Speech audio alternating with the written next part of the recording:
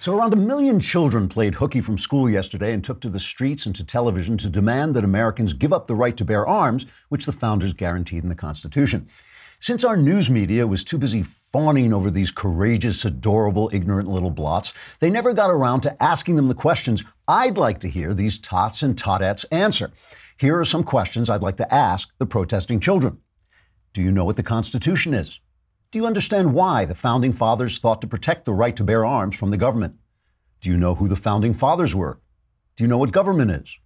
Can you name the 3 branches of government? Do you know the square root of 256? How does a bill become law? Who was James Madison? Have you done your homework? Why aren't you in school? Have you finished your chores? Do you even have chores? Have you ever read a book without pictures in it? Remind me again why you aren't in school? How would it be if the next time you tried to take one of my constitutional rights away, I took away your allowance and sent you to your room without supper? Go shovel the snow out of the driveway. Okay, that last one wasn't a question. In fact, it was an order. So why are you still standing there? Go shovel the snow, little brat. Trigger warning, I'm Andrew Klavan, and this is The Andrew Klavan Show. I feel hunky-dunky, life is tickety-boo. Birds are winging, also singing hunky-dunky-doo. Ship-shaped, ipsy-topsy, the world is zippity-zing. It's a wonderful day, hurrah, hooray! It makes me want to sing.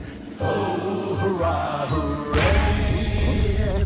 Oh, hooray, hurrah!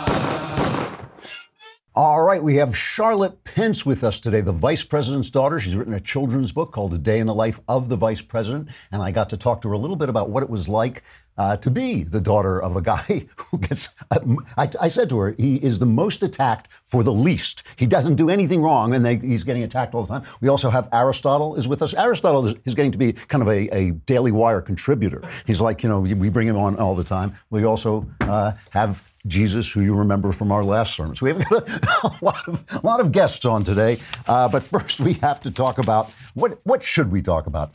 We'll talk about sleep. I got home so late last night. And I really don't mind it, but I wake up about 5 in the morning, 5:15 in the morning, and I did not get to bed till about 1. So even for me, that's maybe I lost like an hour of sleep. But the thing is, I hit the bed and usually I stay awake because I don't sleep a lot, but I hit the bed and I just went out like a light. And I have to say, those Boll and Branch sheets are so comfortable. They are so incredibly comfortable, and they don't cost that much, I mean, I guess it's because they sell them online that they don't have to charge you all the extra stuff. And it's just Boll and Branch. It's just, I don't know. What makes them unique is that each sheet is crafted from 100% organic cotton. And that means Boll and Branch sheets not only feel incredible, but they also look really good. Now, I have to be honest. My wife cares what the sheets look like me. I'm just like, gone. And even when I'm awake, when I'm reading, I want my sheets to be comfortable. And since Boll and Branch sells exclusively online, you don't pay that expensive retail market. That's half the price for twice the quality. Go to bollandbranch.com today and you'll get $50 off your first set of sheets plus free shipping in the U.S. when you use the promo code Klavan. And I know what you're saying. Oh, how do you spell Klavan? It's Klavan. It's $50 off plus free U.S. shipping right now at bollandbranch.com, spelled B-O-L-L and branch.com. Promo code Klavan, bollandbranch.com, promo code Klavan. They're really comfortable, and when you wash them, they get even more comfortable for some reason. I don't know. It's magic, probably. I have no idea why that happens. So, we talk a lot about this, but I'm going to talk about it again because I just think yesterday, it's so important after what I saw yesterday, all these, like 1 million kids all over the country protesting the fact that we have the right to bear arms, like protesting our Constitution. 1 million know-nothing little punks protesting the Constitution. And one of the things I talk about is the fact that we have lost, all of us, even on the right, a lot of us have lost the reasons why we believe what we believe. And so when you lose the reason for something, everything becomes narrative. Nothing becomes argument. Nothing becomes logic. Nothing becomes actual debate. It just becomes narrative. And so children, right, make for good narrative. And just to show you how we lose the narrative, we lose the narrative. Remember Hillary Clinton was in Mumbai and she made those stupid remarks about how deplorable you all are? Interesting remarks, because basically she was saying if you weren't rich, you didn't vote for her, so she was the candidate of the rich. She was admitting she was the candidate of the rich. But the other thing she said was this insulting things about white women. White women didn't vote for her because their husbands wouldn't let them. So here's what she said. We do not do well with white men, and we don't do well with married white women. And part of that is an identification with the Republican Party and a sort of ongoing pressure to vote the way that your husband, your boss, your son, whoever, believes you should. So there's the icon of feminism, right, who got where she is because of her husband. The only reason she's anybody is because of her husband. And Kellyanne Conway struck back at her saying this. Let me tell you something, lady. The idea that I or other women like me have to ask our husbands how to vote, it's really a joke, particularly since, I won't say your name, but I'll appeal to you directly, particularly since this country knows who you are first and foremost because of whom you married.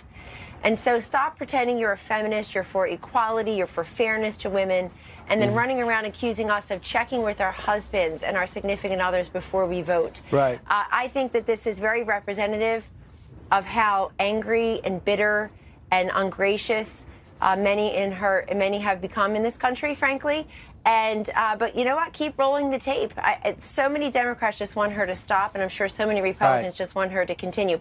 So this is how feminism has won the narrative. It hasn't won the argument. It has won the narrative. The narrative is she now says, I'm a feminist, and then she makes a mistake and says something unfeminist, and the right strikes back at her by saying, oh, you know, you're not feminist. We're the feminists. And the right, you always hear the right saying this, you know, it's not the left who's feminist. We're the feminists.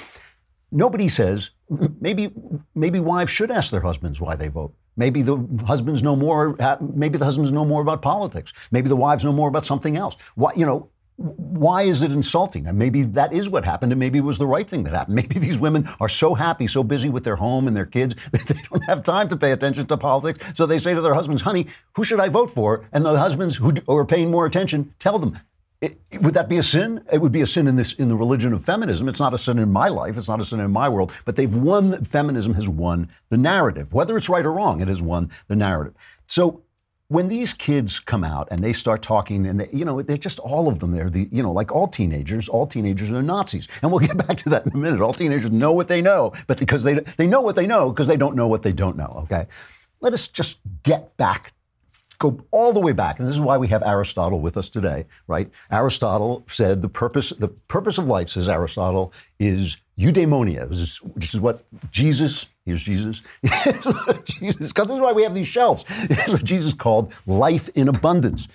He said, I'm here to give you life in abundance. It's what we on the Andrew Klavan show call joy, right? Joy is the purpose of life. The joy is to live life with a great energy. It's not to be happy because sometimes life is sad. It is to be joyful, involved in life, to be your full self, to be the self that God made. Yesterday we had one on the mailbag. We were talking about shame. Somebody talked about fat pride, and I said all pride marches are really shame marches because people feel ashamed of something, whether they should or not. They feel ashamed of something, and they're blaming other people. They think if they can just get other people to stop saying bad things about them, they'll then be happy. But that's not true. You feel joy when you orientate yourself toward the good. And, here are things that both Jesus and Aristotle said. Like Jesus said, it's what comes out of a man's heart that defiles a man. It's what's in a man's heart that defiles a man. He said a lot of people don't understand this part when he said, you've heard it said, don't commit adultery, but I tell you that anyone who looks at a woman to lust after her has already committed adultery with her in his heart.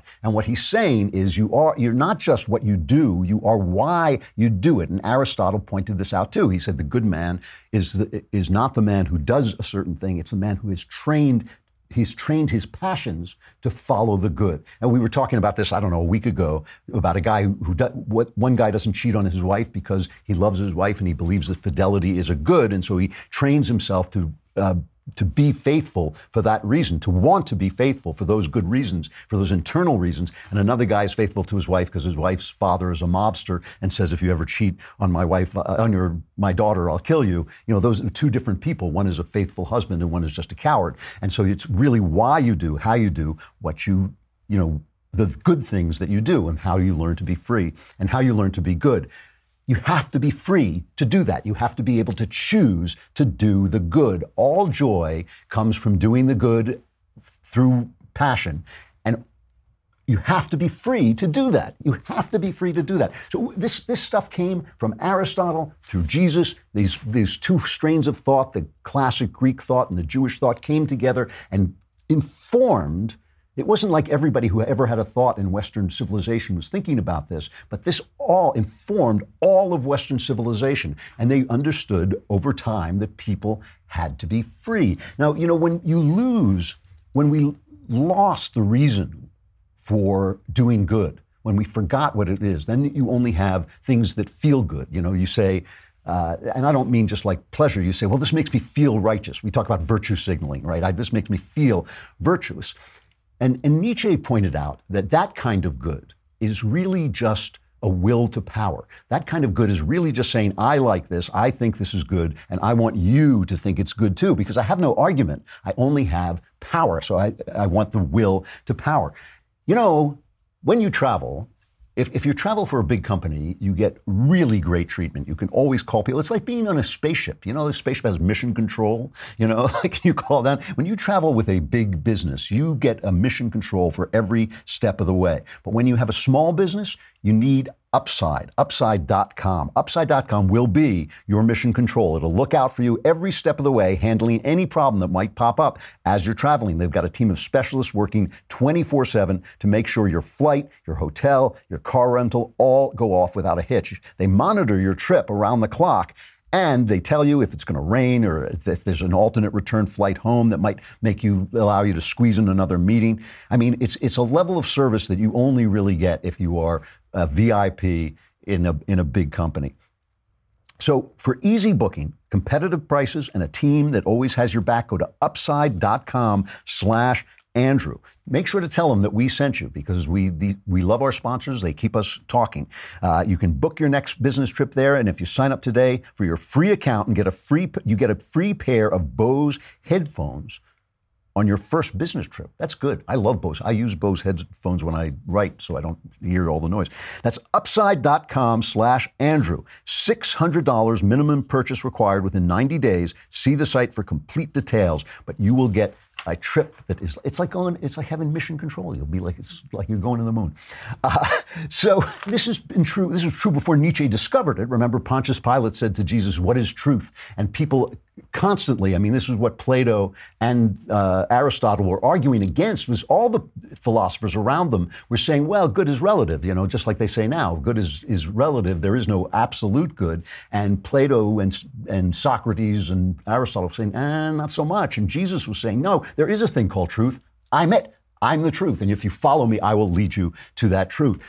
So when you lose that, all you've got is the will to power and narrative, because narrative gins up the emotions and it places you in a story that makes it seem like whatever the person is selling you is good. And that's why they bring out these children. It's also, by the way, why you have guns. You have guns because people who don't know the good want to have power over you. They want to impose their good on you, which strips you of joy. It strips you of the right to choose to do good, right? It really does all fit together. You know, this is why people get upset when they read Plato's Republic, because he wanted to expel the poets because he didn't think they would teach people good. But you do have to have a civilization that teaches you the good. That is one of the things we had back in the 1950s when they would teach you why you were free. They, you know, when I went to school, they would teach you why people had to be free and what it meant and why it mattered. And now they don't teach you that anymore. They just have emotional arguments for why guns are scary. Take away the guns. And that's why they bring out these kids, right? That is why they bring out the kids, because they think the kids are an emotional prop. They're an emotional narrative. They're an emotional story. Now, let me show you, I just show you for a minute how the networks. First of all, let me just show you one of the kids. Just pick a kid that we have in the It's Matt Post, number one. It's the top one. I believe that as students, we need to make a few things clear. To start, we will not sit in classrooms with armed teachers. We refuse to learn in fear. We reject turning our schools into prisons. We will accept nothing less than comprehensive gun control. And if it's what it takes, we will shame our national policymakers into protecting us. Not just in schools, but in churches, movie theaters, on the streets, and in the communities of color, which are disproportionately devastated by the sickness of gun violence. The lawmakers who fail to support us, those who look for every answer to our nation's gun problem, but the guns themselves, will be complicit in every death that comes after. So all of that, all emotionalism, it's all emotionalism. You know that there are many more, like 2 or 3 times more violent crimes in England where there is a lot of gun control, more violent crime in England than there is in the United States. And people don't like to talk about that. They also don't like to talk about the fact that, polls are very confusing about what young people think about guns. Really, a lot of young people are not for gun control. This is 1 million kids, which is an extraordinary demonstration, but there's like 56 million kids in the country, and some of these kids were in kindergarten, so they didn't know what the hell they're talking about. They just want to get out of school. There's a Second Amendment Foundation which saw a 1,200% surge in youth membership. So that's not being covered. It's all this kid and emotion, this bullying, and because this is important with emotionalism, it's important if you're doing a narrative not to let the opposite team get their narrative out. That's why another reason you have to have censorship. You don't need censorship if you have arguments, right? We don't need censorship on this show. We don't need censorship at the Daily Wire. No right-winger of substance is trying to censor anybody in America today. Only left-wingers are trying to do it. Why? Because they have no argument. They have no argument. And if you watch, here's a New Prague High School, I guess, in Minnesota. One kid walks out with a sign that says, guns don't kill people, people kill people. The principal of New Prague High School in Minnesota comes out and chases him away. His narrative is not allowed. Look at this. We don't. Yeah, we do. The Supreme Court. 505 says you cannot. Why? Put anything on unless you get 24 hours. I'm going to go stand outside then. And I will stop. And he's pointing his finger at him. And let me just play one more thing, and then we'll talk about something else. But let me just play this. This is an older video. This was not yesterday. Of Alison Camerata, this is cut number 11, talking to these kids, and listen to her feeding them the narrative, right? First they get the emotionalism from them, which is just pure bilge. It's just utter bilge. And then Alison Camerata feeds them the narrative that they're supposed to deliver. So what do you say to the NRA? Disband, dismantle. And don't make another organization. Yeah, don't make another organization under a different name. Don't you dare come back here. The fact that you were in power for so long and that you had so much influence for so long in America just goes to show how much time and effort we still need to spend on fixing our country. Absolutely. And gun control is just the first thing right now, the first thing that we are mainly focusing on. Look, I don't have to tell you guys, they give millions of dollars to politicians. They have a very powerful tool. So, I mean, how do you expect politicians who need money to keep running for office to say no to the NRA? Because we keep telling them that if they accept this blood money, they're against the children. They're against the people who are dying. And there's no other way to put it at this point. You're either funding the killers or you are standing with the children. There's no other way to put it. But listen to what Alison Camerata did. She's talked about the money that the NRA gives to support their point of view, as if nobody else were giving money to politicians to support their point of view. Money is speech in America. Money is a way you get your speech heard. that the NRA has a point, that the NRA is trying to support. No, they just want to they want to kill the children. That is why Dana Lash goes to work every day and she says, you know what I want? I want dead kids. That's what she's saying. I mean, it doesn't even make any sense. This is the other thing. The entire thing doesn't make any sense because they're talking about essentially when you give up your guns, you are trusting to the government. It's the government that failed in Florida, right? They went 39 times to this guy's house, this shooter's house, didn't do a damn thing about it while the shooting was going on. The cops waited outside. It's the government that failed. They hate the government. Donald Trump is the most powerful man in the government. He's the guy in the government. But let's trust him with our rights. We trust Donald Trump, but we hate Donald Trump, but take our guns because something. It doesn't even make any sense. It's gibberish. It is all emotionalism because they have lost the plot of America. They've lost the plot of the West. So all of this, it requires silence, and that's what we're seeing. My pal Steve Crowder was banned from Twitter and YouTube. I think he's still suspended, they call it, for some, Crowder's a comedian, and he says all this outrageous things. And this is another thing you'll notice, by the way. The left's comedians are not funny anymore. Jimmy Kimmel goes on and cries, and Stephen Colbert is just bitter. And they use Donald Trump the way second-rate comedians use the F word. They use Donald Trump because their audience will always laugh if they say Trump is stupid, if they say Trump is corrupt, if they say he's in league with Russia. It's the same as using the F word. People will laugh when you curse on stage. And then you watch a guy like Jerry Seinfeld who never curses because he's funny. He's just really funny. Even Louis C.K., who before he was shamed and cast out into the exterior darkness, was really funny. He used to do two kinds of material. Blue material, which was okay, and then his other stuff, his observational stuff, which was hilarious, And that's the way they use Donald Trump. They're not funny anymore. Crowder is still funny, and he was banned.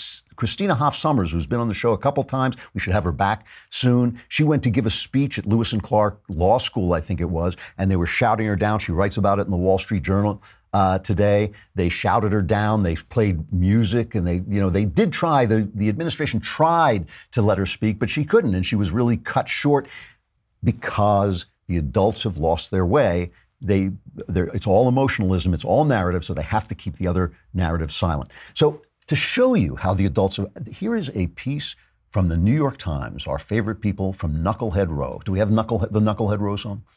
Oh, hey, hey, oh, hey, ho, let's go waltzing down to Knucklehead Row. So I saw this article. It came out 2 weeks ago or something, and I kept seeing it around, and the headline was so stupid that I thought it wasn't going to be worth reading except to make fun of. But when I read it, it actually is not a stupid article all the way through. It's really a sad article. It's by a guy named Tim Kreider, who's a teacher. And it's the headline is, "Go ahead, millennials, destroy us." Okay? Go ahead, millennials, destroy us. And he says he's an aging Gen Xer. But listen to what he says, because it's not what you think it is. It's not at first what you think it is. He says, like most people in middle age, I regard young people with suspicion.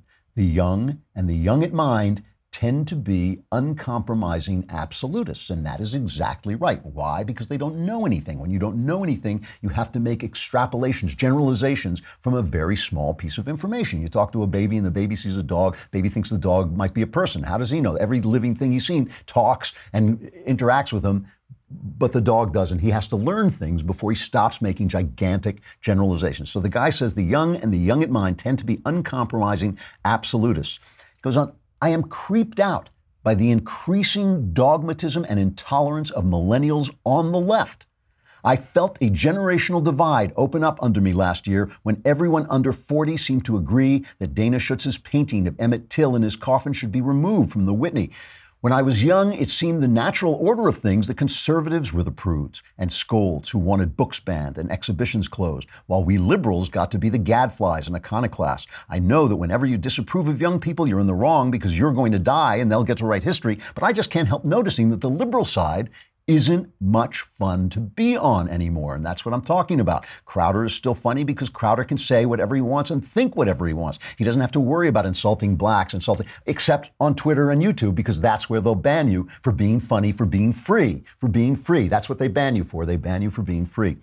Okay, so he talks about the left has become puritanical, censorious, grim, humorless, and they shut down speech. I guess that's saying it twice, censorious. They shut down speech. And young people exemplify this. So that's where he starts, all right? And then he says, yet, this uprising of the young against the ossified, monolithic power of the National Rifle Association has reminded me that the flaws of youth, its ignorance, naivete, and passionate Manichaean idealism, are also its strengths.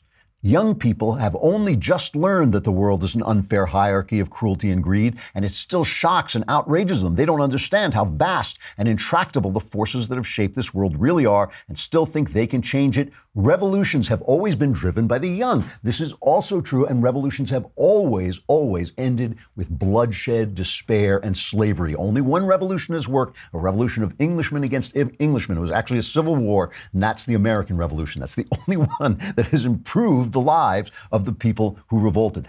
So this is his final word. My message as an aging Gen Xer to millennials and those coming after them is, go get us. Take us down. All those cringing provincials who still think climate change is a hoax, that being transgender is a fad, or that socialism means purges and re-education camps, just because it does. Rid the world of all our outmoded opinions, vestigial prejudices and rotten institutions, gender roles as disfiguring as foot binding, the moribund and vampiric two-party system, the savage theology of capitalism. Rip it all to the ground. I, for one, can't wait till we're gone. I just wish I could live to see the world without us. In other words, he is giving up on adulthood. He is giving up on the Western story. He is giving up on a freedom because he has forgotten what it's for. He has forgotten eudaimonia. He has forgotten life in abundance. He has forgotten joy that only comes through virtue, that only can be found when you are free. He has forgotten what the West is about.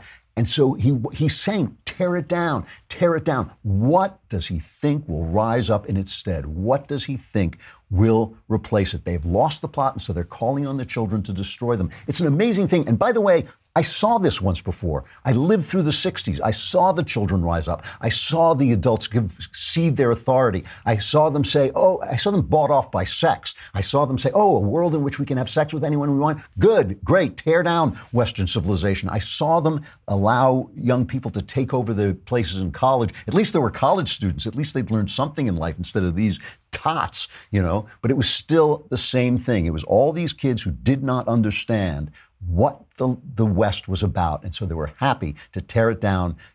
Hey ho, Western Civ has got to go. That's what they used to chant. And the adults gave ground. We should tell these kids to go back to school, sit down, do their homework, and shut up.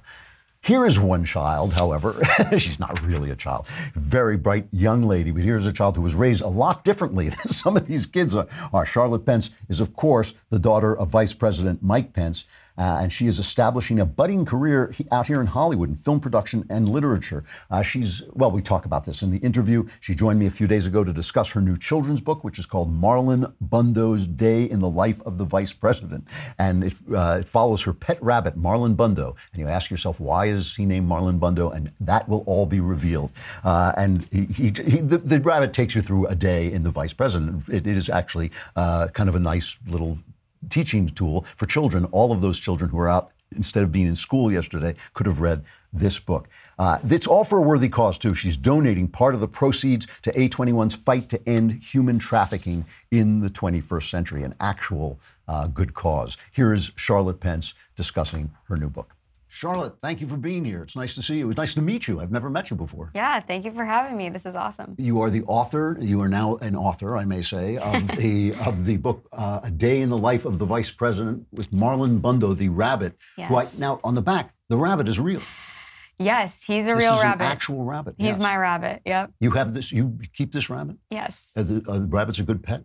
He is. Yeah, I got him in college. Okay. He lives at the Naval Observatory now because, he has official duties as the BOTUS. But, he did. He lived with me in college. The bunny in the, yeah. He lived with me in college. I got him for a film project, and he lived with me for a couple of years, and it was great. Wow. Yeah. Don't turn your back on them. They'll just tear you to pieces. All right. So you're writing a children's book about a day in the life of the vice president, which you know about because you are the daughter of the vice president. Yes. Which I have to say, I'm a big fan of your father's. I am. I call him. I've conflated his name into Mensch because I think he is one of the most solid people in the administration. Oh. I have never seen seriously a man attacked more for less. What is when that's your dad? Yeah. What is that like? What's it like to have a guy who's under fire like that?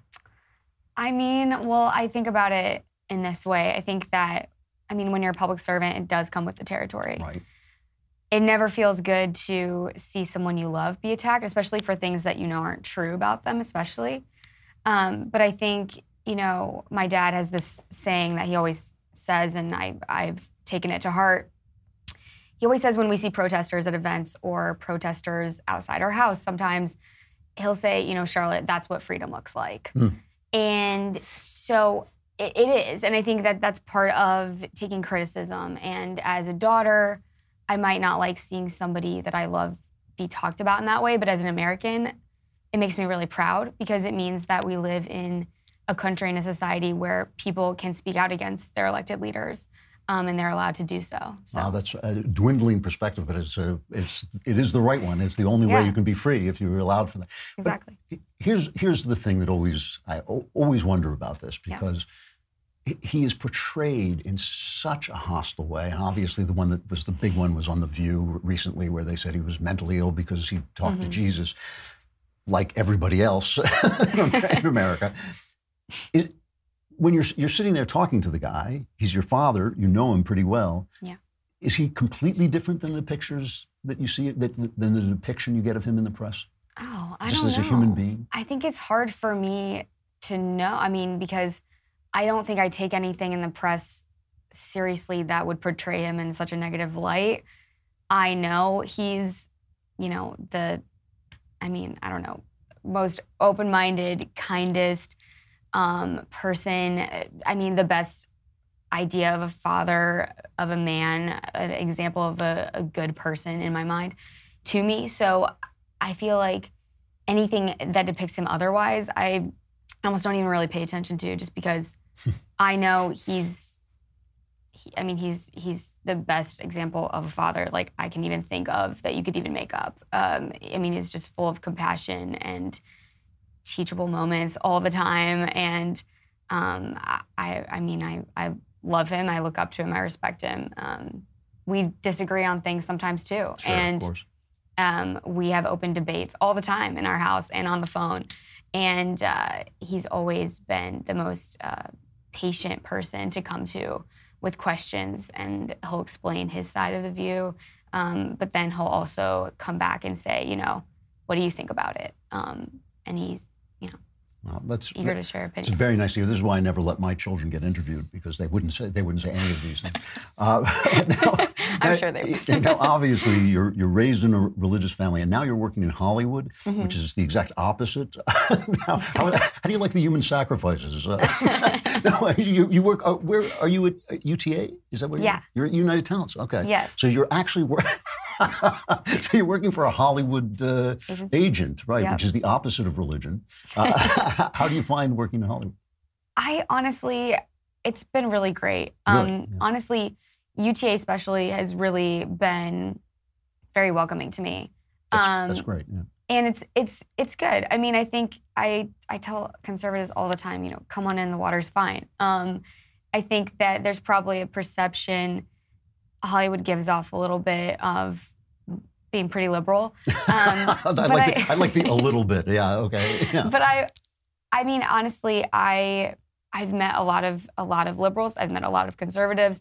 I've made a lot of friends, and I think at the end of the day, when people meet you, you're just a person, and you are a person they like or they don't like.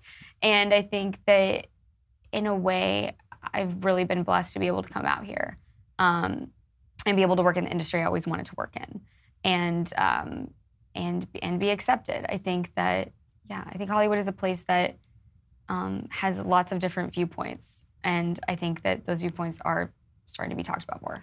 I think one of the things is, I think if you're at a talent agency where people have a business minds, you do meet more conservatives. I mean, I can talk to agents a lot of times more than I can talk to the talent, because the talent is so far on one side that it can be really difficult to deal with them. I mean, if you're looking for work as talent in Hollywood, it can be really tough to have openly conservative views.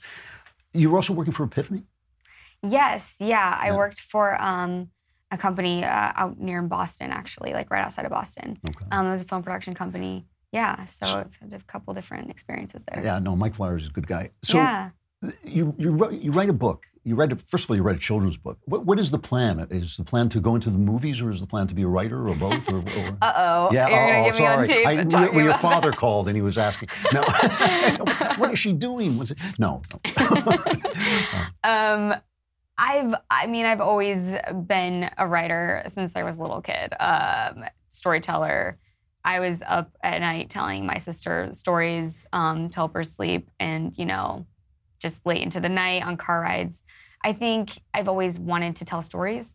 And so in school, in college, I transitioned that into telling stories through filmmaking. I think that that'll always be part of something that I want to do, and also on the documentary side. But I've always been also a narrative writer too, and it's kind of where my passion lies. Really? That's I'm so happy to hear that, because that's what I love. This is written in poetry. It the is. Day in the Life of the Vice President is written in poetry, which I was impressed by. Thank you. But that's not where you're going. You see yourself as a storyteller of one kind or another. A storyteller in general, yeah, for sure. And I think I've also been interested so much in the middle grade and young adult and children literature side. So to write a children's book as my first book was just really special. And do you want to continue doing that? Do you want to continue addressing kids? Yeah, I think so. I think I could also see myself doing nonfiction writing and like narrative style for adults as well. Okay. So, and now, A Day in the Life of the Vice President, did they ask you to do this, or did you just decide this? No. It was your idea, really? Oh, yeah. We had an Instagram account for Marlon, and right after the inauguration, the day after, we were like, we have to get this handle of Marlon Bundo. So someone took it on Twitter. So we were like, we have to get the Instagram. And we did it, and he just got pretty popular on Instagram. And my mom and I had talked about we should write a book for him. And we were literally sitting on the couch one day in our house in the Naval Observatory and started brainstorming ideas. And I kind of said, well, what if he was on the campaign trail, or what if he did this? And my mom, I remember, pulled out her phone, started taking notes. We thought the first one really had to be about the vice presidency, to kind of introduce him to the world, especially. Well, this is only the first Marlon Bundo. Yeah. Oh, okay. And so I think my mom, also being an illustrator, and she illustrated the book, was able to tell me, I know I can paint this scene, so let's do a scene, a stanza of that. And so we really worked on it together. Yeah. She's really good. I mean, she's really good. I should have mentioned that your mother illustrated the book, and the illustrations amazing. are really nice. I mean, really different. Has she always done that? Yeah. She's been a watercolor artist my whole life. She had a business for it for a while, and she was an art teacher. She's just very, very talented. Now, I notice, I don't want to get too political on you, but I noticed the book is published by Regnery, which is a famous conservative publisher, and I think they do great work. They're amazing. The world of children's publishing is another world that has been very insular for a very long time. Yeah. Do you think that that's going to be a problem for you in the future? Do you think that it's going to be tough for you to speak to children get through that wall? I would hope not. Yeah. I would hope not, because I think that, especially with this book too, I think it can be a place where we come together. And I think that, I think it should be. I think that you don't have to have something that's overtly political in a book, or overtly not political in a book, for children to pick up on it and to learn something from it. So I think, I would hope that it wouldn't be, but I think that we're moving in a direction where it won't be. Yeah, it's not a political book. It's really just about the job of being the vice president. Yeah, and so what else is Marlon Bundo going to do? I don't know. We're excited. We're seeing, I don't know about other adventures he might be going on in the future, but for the main part right now, he's. out there. I cannot believe it. Is this rabbit allowed in the White House? He's been in the White House. The rabbit has been in the White House. Yes. Yes. He went to a military family event. Did he really? Yeah, my mom brought him, and kids they just loved him. They absolutely love him. He's really nice too. Not all rabbits are really nice, but I can brag on him and talk about how he's very friendly and very calm. And why is he named after Marlon Brando? He is, yes. How do you get from Marlon Brando to Marlon Bundo? So, actually, it's a funny story. When I got him for a student film project, my friends and I were looking for a rabbit, and it was a script that I had written. Yeah. And there was a rabbit in it. People said, change it, take the rabbit out. And I was like, no, it really needs to have the rabbit. And so we ended up going on Craigslist, and the Craigslist owner said, make me an offer. And so it became this Godfather joke that we had to make him an offer he couldn't refuse. Couldn't refuse, right, yeah. And so my friend who loves Marlon Brando said we have to name Marlon Brando, and I said we have to name him Marlon Bundo. Okay. That's a true story. Who knew? The true story of Marlon Bundo, A Day in the Life of the President by Charlotte Pence and illustrated by Karen Pence, yes, who looks exactly like you for some reason. Yes. You're probably related. Yes, I am very happy about that. Yes, I don't blame you. That's a good thing. Thank you very much for coming on, Charlotte. Good luck with the book. I hope it does really well. Thank you. Thank you for having me. It was nice talking to you. Wow, what a well-raised young person, and a fan of Another Kingdom. The most important thing that I have to relate. She's a fan of Another Kingdom. All right, stuff I like. Stuff I like. We're gonna have to stop. My wife hates that. So we have to stop using that. So I saw 2 underrated films in the last week or so that I thought got just ignored. One was Red Sparrow. Now, I went to Red Sparrow because, speaking to my wife, she was out of town, and I heard that Jennifer Lawrence did a nude scene in it. She does. It's great. It is absolute. It's one of the great. It's just an absolute great experience.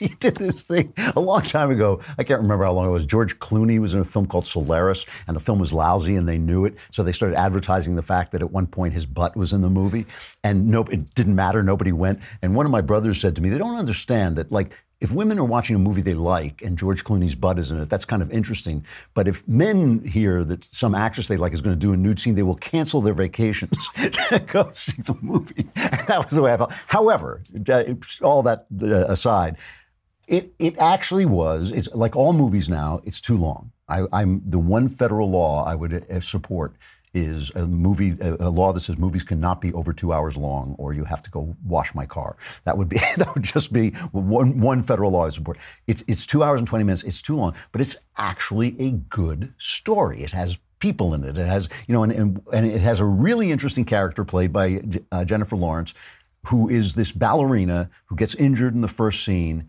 and for reasons that I won't go into, she gets recruited to be a spy for the Russians.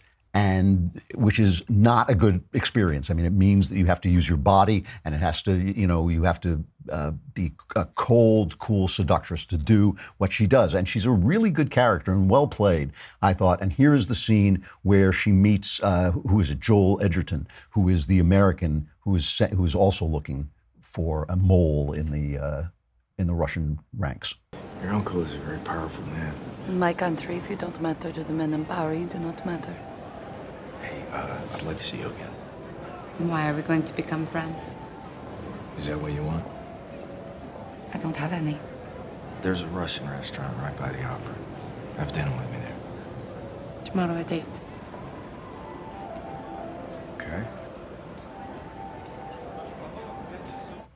The reviewers ran the movie down because they said it was sexually exploitative. It is, and I enjoyed every minute of it. But what I really liked about it was it actually has characters.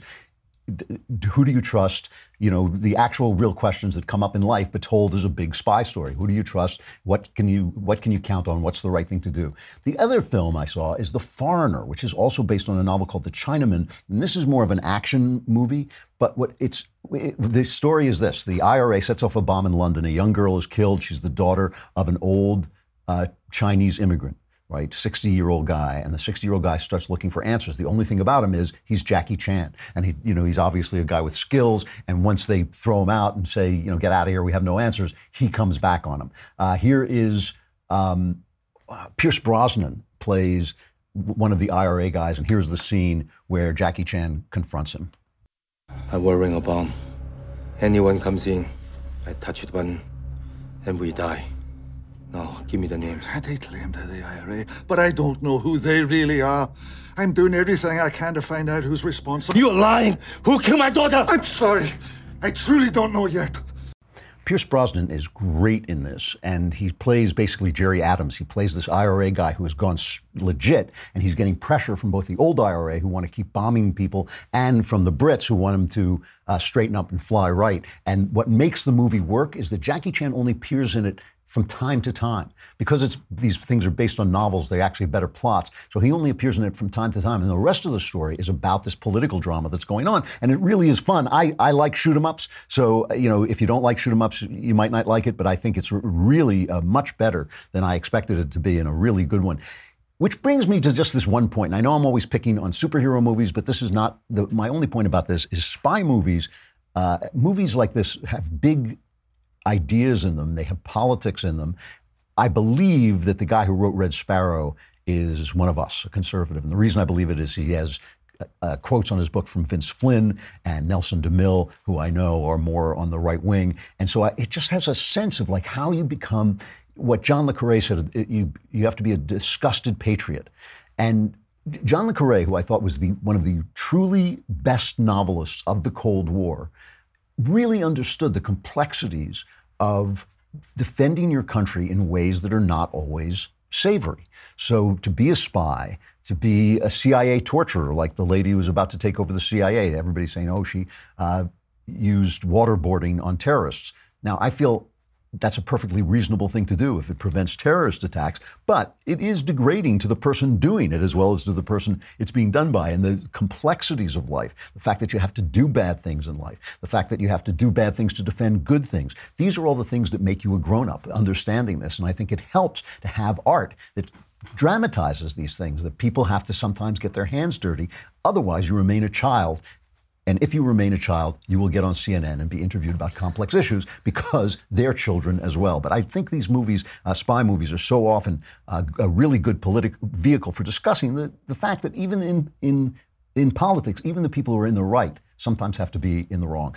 Really good movies. Red Sparrow, really enjoyable. The Foreigner, both very enjoyable. Not great films, but both really enjoyable. If you want to sample some John le Carré, and you never have, you should either read Tinker, Tailor, Soldier, Spy, because he's a wonderful, wonderful writer until the Berlin Wall falls down, and then he becomes simplistic as well. But while he's dealing with the vagaries and complexities of the Soviet Union, he was a great novelist. Tinker, Tailor, Soldier, Spy was made, I know it was made into a movie recently, and I know I have friends who worked on that movie, but the really great one is the old 1979 miniseries made by the BBC with Alec Guinness. His performance as Smiley is so great that John le Carré said he would never write another Smiley book because he couldn't get Alec Guinness out of his mind. And he was different than the guy in the book. But Alec Guinness, one of the greatest actors of his generation. Most people know him because he was Obi-Wan Kenobi, but he had a whole beautiful and fantastic career before that. All right, the Clavenless weekend now begins. I know, it's sad, but you too, like Charlotte Pence, could become another Kingdom fan, and you could listen to that. If you make it through the Clavenless weekend, we will be here on Monday, and we will see you then. Let us end with a woman who I think is one of the best jazz singers alive. Most of the great jazz singers are dead, so that's maybe not the biggest recommendation, but she was really wonderful. Her name is Tierney Sutton, and here is one of her great recordings of one of my favorite songs, Where or When. I'm Andrew Klavan. This is the Andrew Klavan Show. Survivors of the Clavenless weekend gather here on Monday. It seems we stood and talked like this before. We looked at each other in the same way then, but I can't remember where or when. The clothes you're wearing are the clothes you wore. The smile you're smiling, you were smiling then, but I can't remember where or when. Some things that happen for the first time, they seem to be happening again.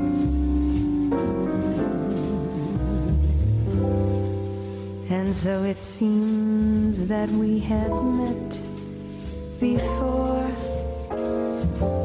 and laughed before and loved before, but who knows where or when? Oh, hooray, hurrah!